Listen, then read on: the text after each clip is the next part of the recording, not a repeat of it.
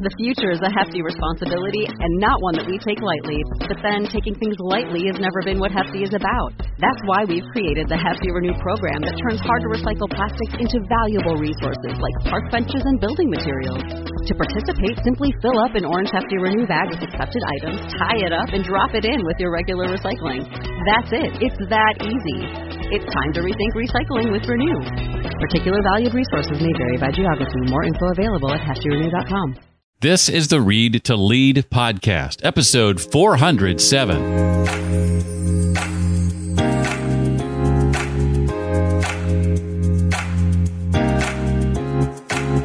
All your opponents, all your competitors, they face the same challenge that you do of managing your memories, telling yourself the right stories, envisioning the right futures. If you're just a little bit better at those practices than your competitors, your opponents, well, then you just created an advantage for yourself. If you, or for maybe the benefit of someone you know, you're looking for the complete guide to confidence, how to understand it, how to build it, how to protect it, and how to rely upon it when your performance matters most, boy, have I got the book for you. Hi, I'm Jeff Brown, and this is the Read to Lead podcast, the podcast dedicated to your personal and professional growth, because I believe that if you want to achieve true success in your business and in your life, then intentional and consistent reading is a must. Through this podcast, you and I both get to meet some pretty incredible people, and that is as true today as it's ever been. We're going to be talking in just a bit with Dr. Nate Zinsser. He's written a new book called The Confident Mind, a battle-tested guide to unshakable performance. It is officially out today, the day this episode comes out, Tuesday, January 25th. I'll be asking Dr. Zinsser to share about what confidence is and what it isn't, building your psychological bank account through techniques like filtering your past for valuable deposits and envisioning your ideal future, protecting your confidence every day, no matter what, and plenty more. Well, since the release of my book last August, Read to Lead, The Simple Habit That Expands Your Influence and Boosts Your Career, requests for speaking and virtual and in-person workshop training has gone up considerably. In fact, I just returned earlier today on a flight from Naples, Florida, where I did some workshop training over the weekend. I had the chance last month to do some virtual training for the company Docket. Docket helps you have the best meetings you've ever had. They're the only meeting productivity platform designed to make meetings better before they start, while they're happening, and long after they're over. They integrate with Zoom, too, which is pretty cool. I had the chance to get in front of them and their staff last month for some virtual training. Here's what their CEO, Darren Brown, had to say. I've always believed that the best employees have a growth mindset when it comes to learning and seek out new ways to add value. Jeff's virtual workshop training inspired my team to be intentional, there's that word again, about their reading as a source of learning. His step-by-step walkthrough covering how to select the right books for you and how to break down your reading so that you can get the greatest ROI has been invaluable. Again, that's Darren Brown, CEO and co-founder of Docket. Hey, if you're looking for a speaker for your next event, or I can help your team with virtual or in-person training like I helped Docket's team, reach out to me, Jeff at readtoleadpodcast.com. That's Jeff at readtoleadpodcast.com. And if I piqued your curiosity about Docket, you can find out more about them at dockethq.com. Dr. Nate Zinsser is the director of the Performance Psychology Program at the United States Military Academy at West Point, the most comprehensive mental training program in the country, where he has helped prepare 2 generations of cadets for leadership in the U.S. Army. Dr. Zinsser also has been the sports psychology mentor for numerous elite athletes, including 2-time Super Bowl MVP Eli Manning and the NHL's Philadelphia Flyers, as well as many Olympians and world champions. He's been a consultant for the FBI Academy, U.S. Army Recruiting Command, and the Fire Department of New York. He earned his PhD in sports psychology at the University of Virginia. His new book is called The Confident Mind, a battle-tested guide to unshakable performance. Well, Dr. Zinsser, I want to officially welcome you to the Read to Lead podcast. I have to say, I'm pretty excited to have you here today. It is a pleasure to be here, Jeff. And I got to say, your byline, the idea that what we read is critical, has always been part of my operating philosophy. You know, the people you hang out with and the books that you read are freaking important as we go through this thing called life. So I love your philosophy, and I'm delighted to be here. Well, I will heap some praise on you and just say that I'm about 2/3 into the book now. I'm in chapter 6, coming on page 200 here as I've began reading earlier this week. This is one of the best books I've read in a long, long time. And I don't say that lightly because I interview people every week, 400 plus interviews, and I don't want to make anybody feel less than, but I cannot hold that back. This is one of the best books I've read in a really long time. So kudos to you. Thank you, sir.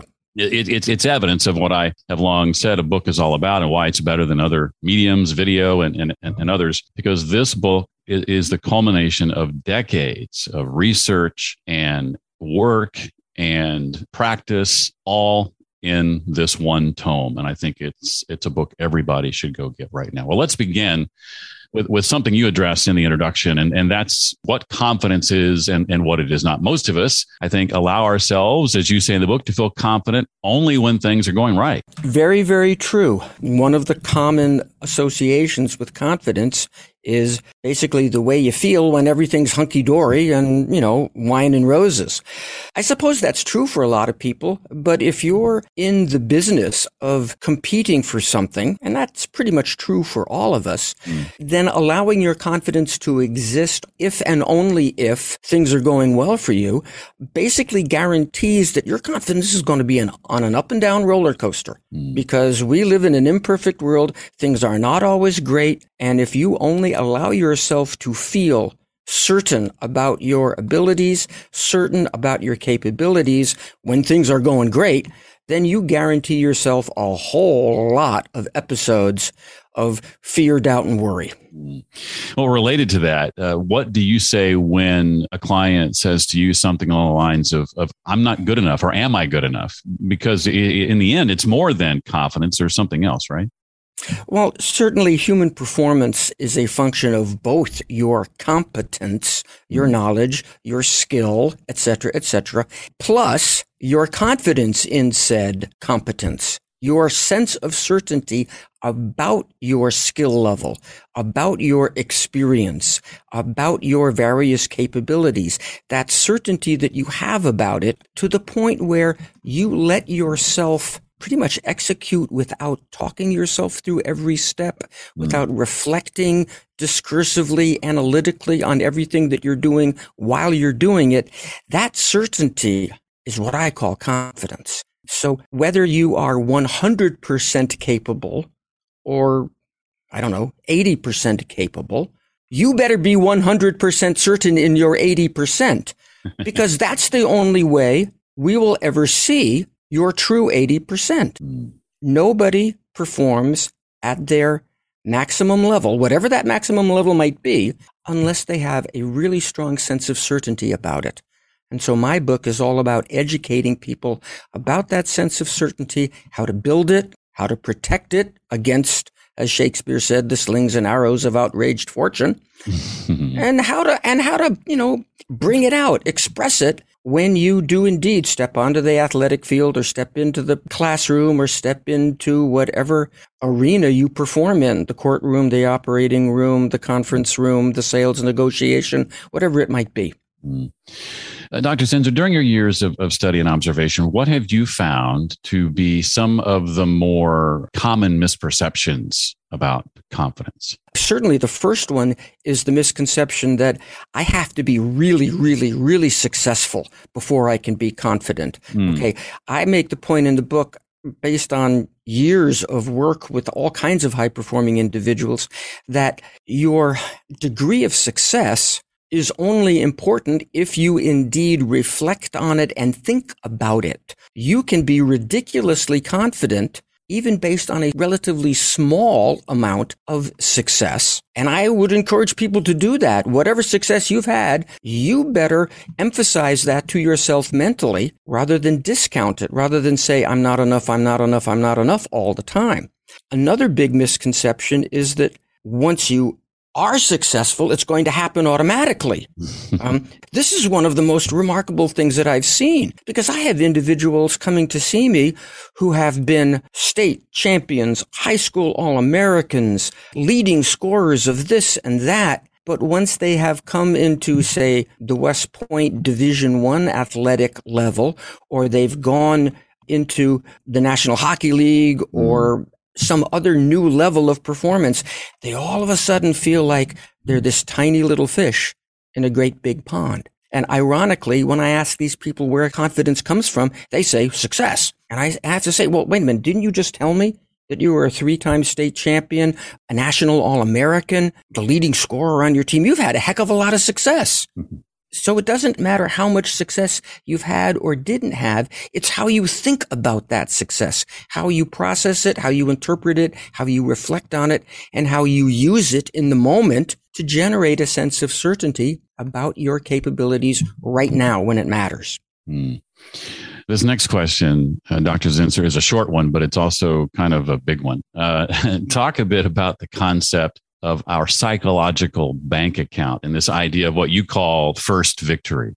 Short question, capable of a very, very long answer.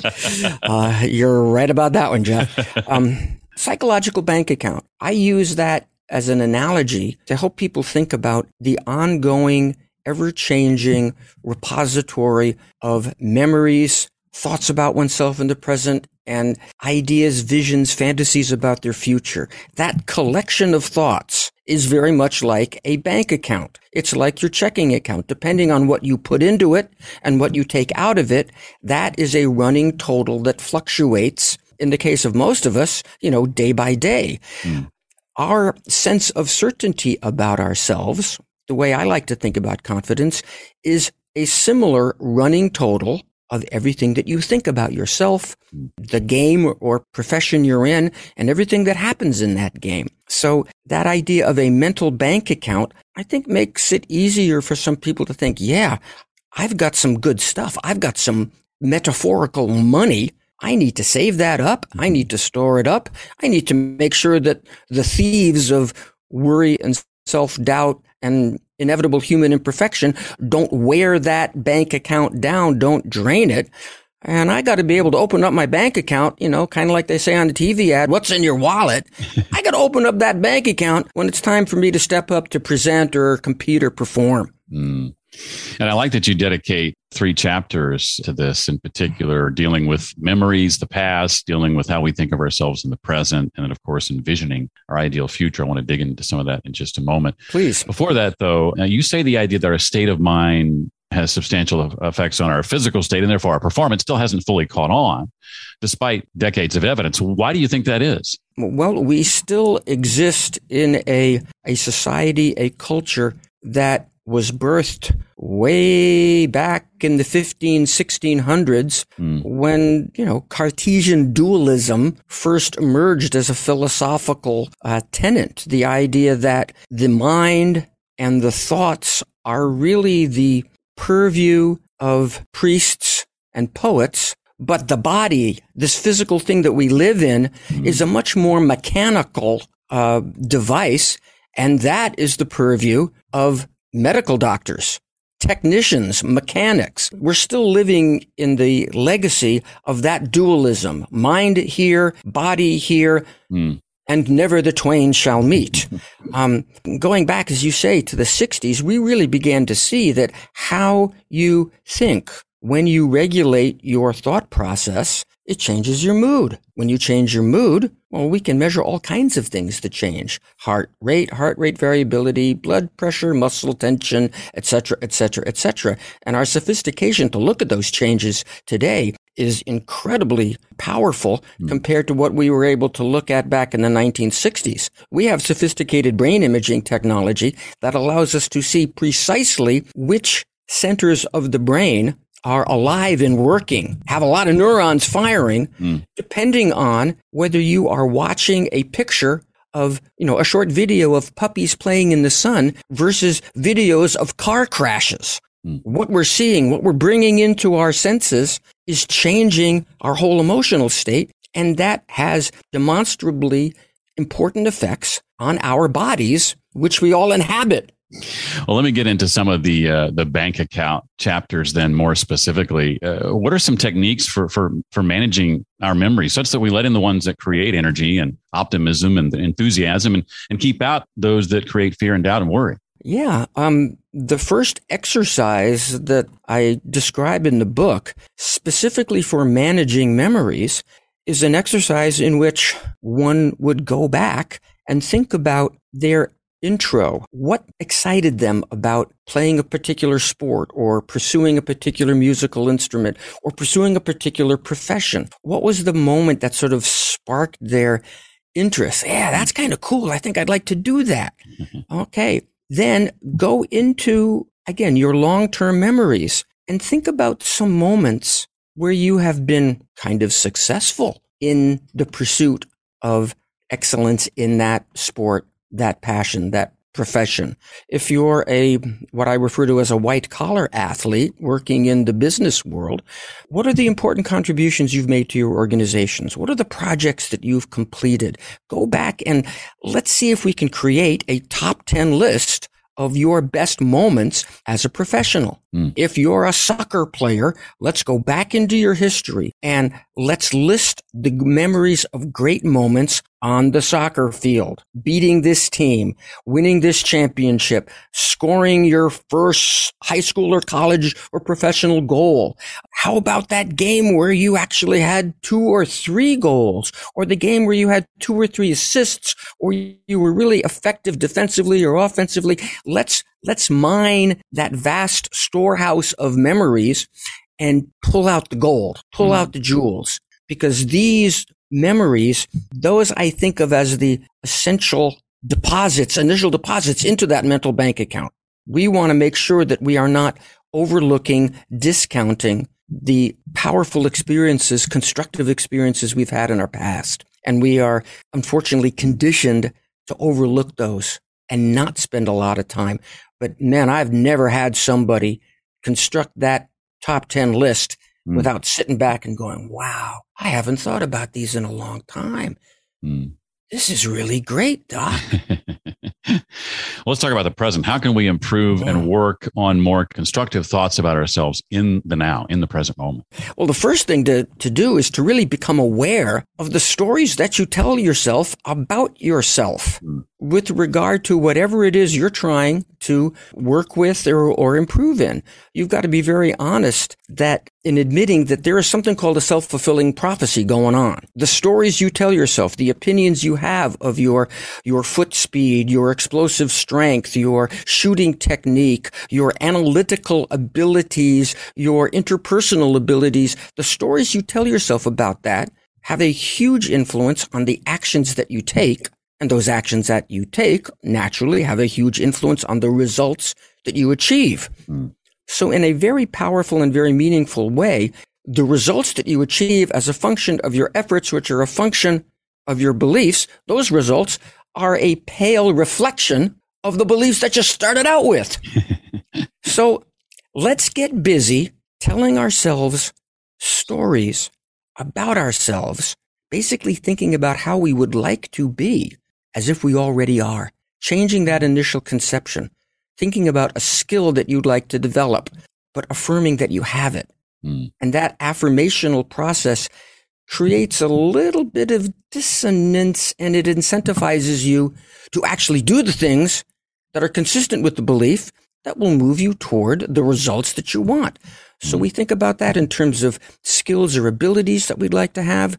We can use that in terms of affirming a characteristic or quality that we would like to have. Composure in the closing minutes of a game, or excitement as the most challenging part of the Third Brandenburg Concerto comes up. I specifically remember mentoring a trumpet player here at the United States Military Academy Band who had to perform various parts of the Brandenburg Concerto, and I understand that's a rather challenging piece. So again, what quality do you want to have as you perform? And how about also affirming an outcome or an accomplishment? I am the team's leading scorer. I am a first-team All-American. I am a VP of sales. Affirming that, saying yes to that, changing the story that you tell yourself regarding skills, regarding qualities, regarding outcomes, that is a way of adding to your running total of thoughts, your mental bank account, in terms of how you think about yourself in the present. And that differs then from envisioning, in that we're thinking about something in the future that we want to achieve. This is one of my favorite chapters from the book so far. Talk about this practice of envisioning. What does that look like? It looks like what you see when you close your eyes. Close your eyes and tell me what you see when you think about your upcoming performance review, your upcoming staff meeting, your upcoming wrestling match. What are the still pictures and what are the video clips that wonderful production studio in your imagination is coming up for you? The important point to realize is that those pictures that we produce, those and the sensations that come along with them actually have a rather profound impact on our nervous system. This is, again, a remarkable discovery that modern brain imaging and other technologies have demonstrated to us, but it's something that the ancients certainly suspected. How you think, what you picture, is literally rewiring certain circuits in your brain. And I play with people all the time. I do a very detailed, guided envisioning of the process of cutting into a ripe lemon and bringing it up to your face and taking a big honking bite of it. And everybody says, oh yeah, my mouth is watering. My nostrils flared. Well, wait a minute. There was nothing in your mouth requiring saliva to start the digestive process. Your mental image communicated to the gustatory cortex of your brain via your taste buds, and your brain sent back to your various glands in your mouth the instructions to produce saliva, even though there was nothing to digest. You changed your nervous system. You fooled it. You can fool your nervous system into believing that you have accomplished that great negotiation, that you have delivered that wonderful closing argument, that you have kicked that game-winning field goal.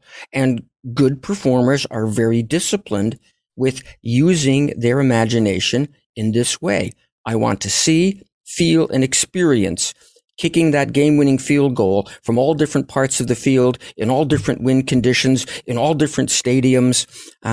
These are the things that I get people to be working on and devoting 5, 10, maybe 15 minutes a day to just really getting into the mental picture, not just seeing what they're going to see, but hearing what they're going to hear, feeling the temperature of the air, feeling their feet on the floor or their shoes on the turf, feeling their body in motion, sensing the air in the conference room or the hockey rink or the wrestling mat.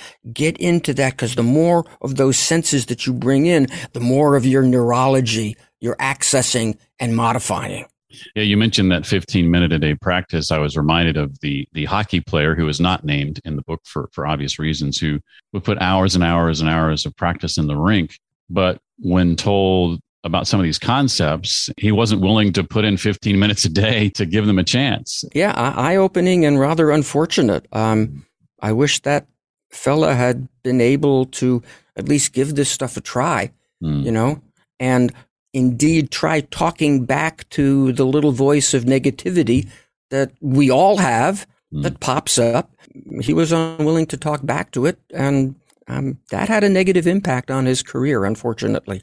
I'm so thankful, too, that you chose to include what is in essence a script in this chapter, the 7-step process, starting with creating your private room, et cetera. I took the liberty of pulling up the recording app on my phone and recording myself reading those pages. Good. So that I could go through the process of closing my eyes and having that read back to me. So I'm looking forward to practicing that. That is exactly what I hope a lot of people will do. It's very, very helpful.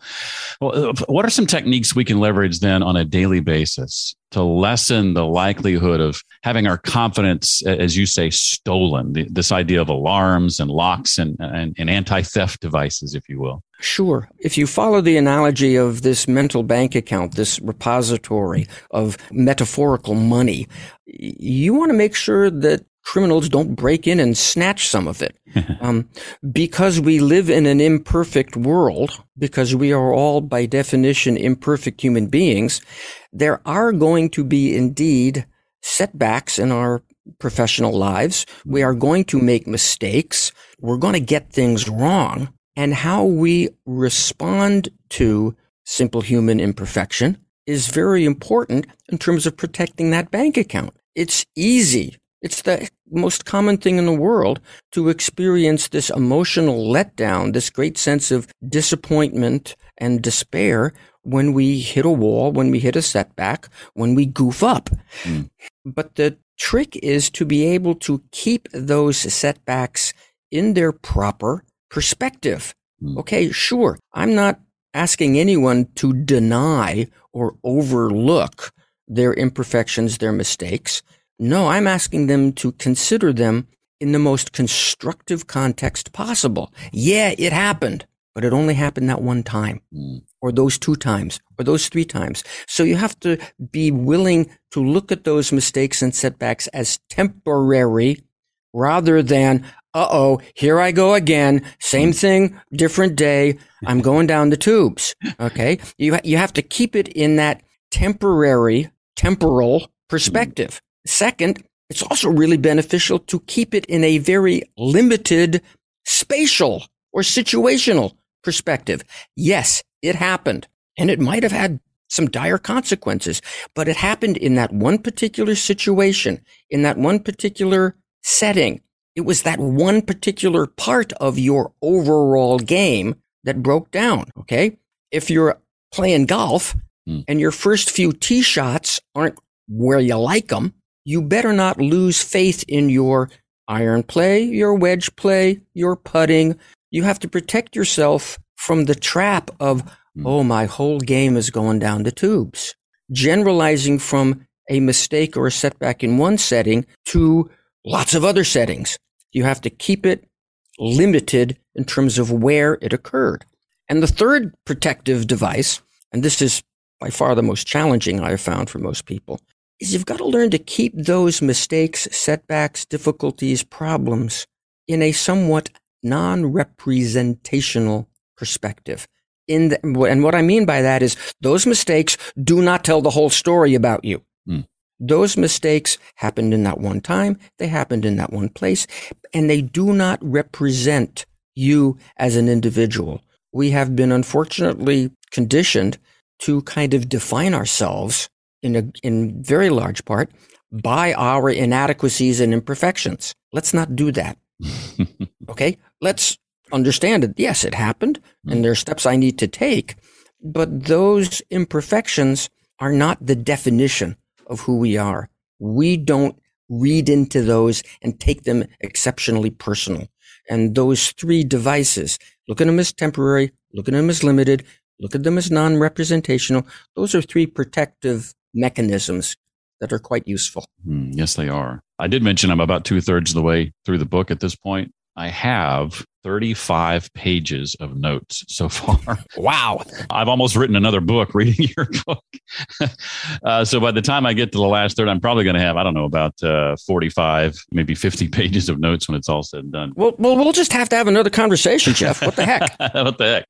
Well, I do have a couple of non-book related questions for you. But before I ask those, anything else from that last third of the book I haven't asked about that you want to make sure we know? I will just stress this. Confidence is fragile. There's no such thing as achieving a great threshold of it and then never backtracking. Okay. We live in an imperfect world. We're going to get beat up.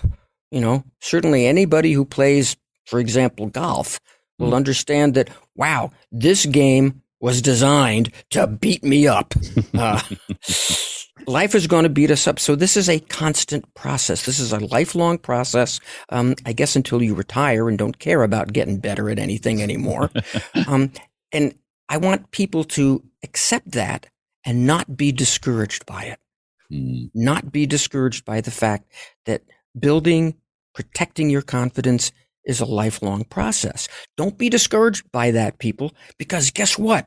Everybody you're competing against, everybody, all your opponents, all your competitors, they face the same challenge that you do. And if you can only be 5% better at facing that challenge of managing your memories, telling yourself the right stories, envisioning the right futures, if you're just a little bit better at those practices than your competitors, your opponents, well, then you just created an advantage for yourself. So get busy creating that advantage. Good advice. Well, you mentioned early on your fondness for books. Are you able to share maybe a title or two that has been particularly impactful over the years? Absolutely. Over this past summer, I read the book Unbroken.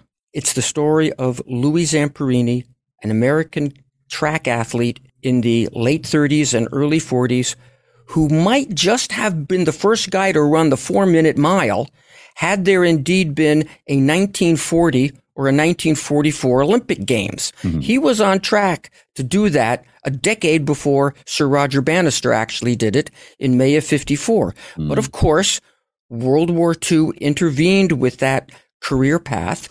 And Louis Zamperini, like most young men of this age, enlisted in the Army. He joined the Army Air Corps. He served in the Pacific Theater. He was on a mission where his plane went down, and he and 2 members of the crew survived the crash in the ocean, spent 42 days floating in the Pacific in an inflatable raft. Their only water was what fell on them from the sky. Wow. Their only food were the few fishes and birds that they could somehow capture and eat raw. And after those 42 days, their raft was picked up by a Japanese warship, and they spent the remainder of the war in various Japanese prison camps. And Zamperini's courage and resilience and toughness is just unbelievable to read. And I'm not going to spoil the book for your readers. What happens after the war, after he is liberated, after he comes back to his home in California, is even more amazing than the privations and difficulties that he endured during his service and during his captivity. I can't recommend that book highly enough. Unbroken. Okay. That's the next on my list then. I had not heard of that one, so I'm glad you shared that. You will not be disappointed. Excellent. Well, this has been very helpful. I appreciate you talking so freely and openly about your book, which I said early on is one of the best books I've read in a really long time. It again is called The Confident Mind, a battle-tested guide to unshakable performance.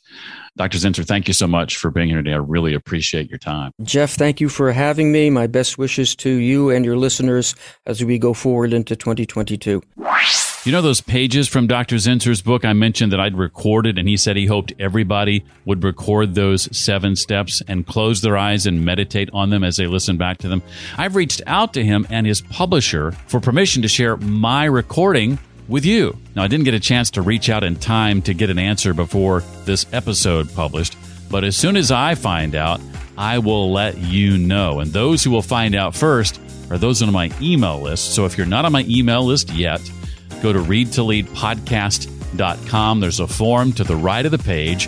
In fact, when you sign up now, you get my Dream Big ebook, The 5 Personal Habits That Will Supercharge Your Life.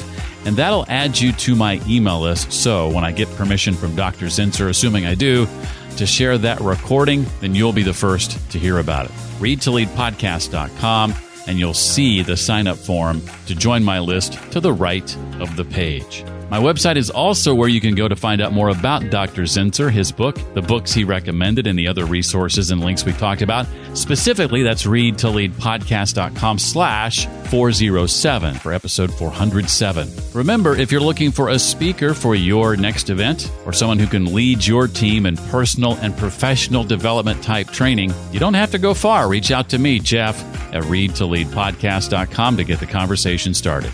Well, that wraps up January 2022 for the Read to Lead podcast. Next time we meet, it'll be February 1st. where has this first month gone? I hope you'll be here. In the meantime, remember, leaders read and readers lead.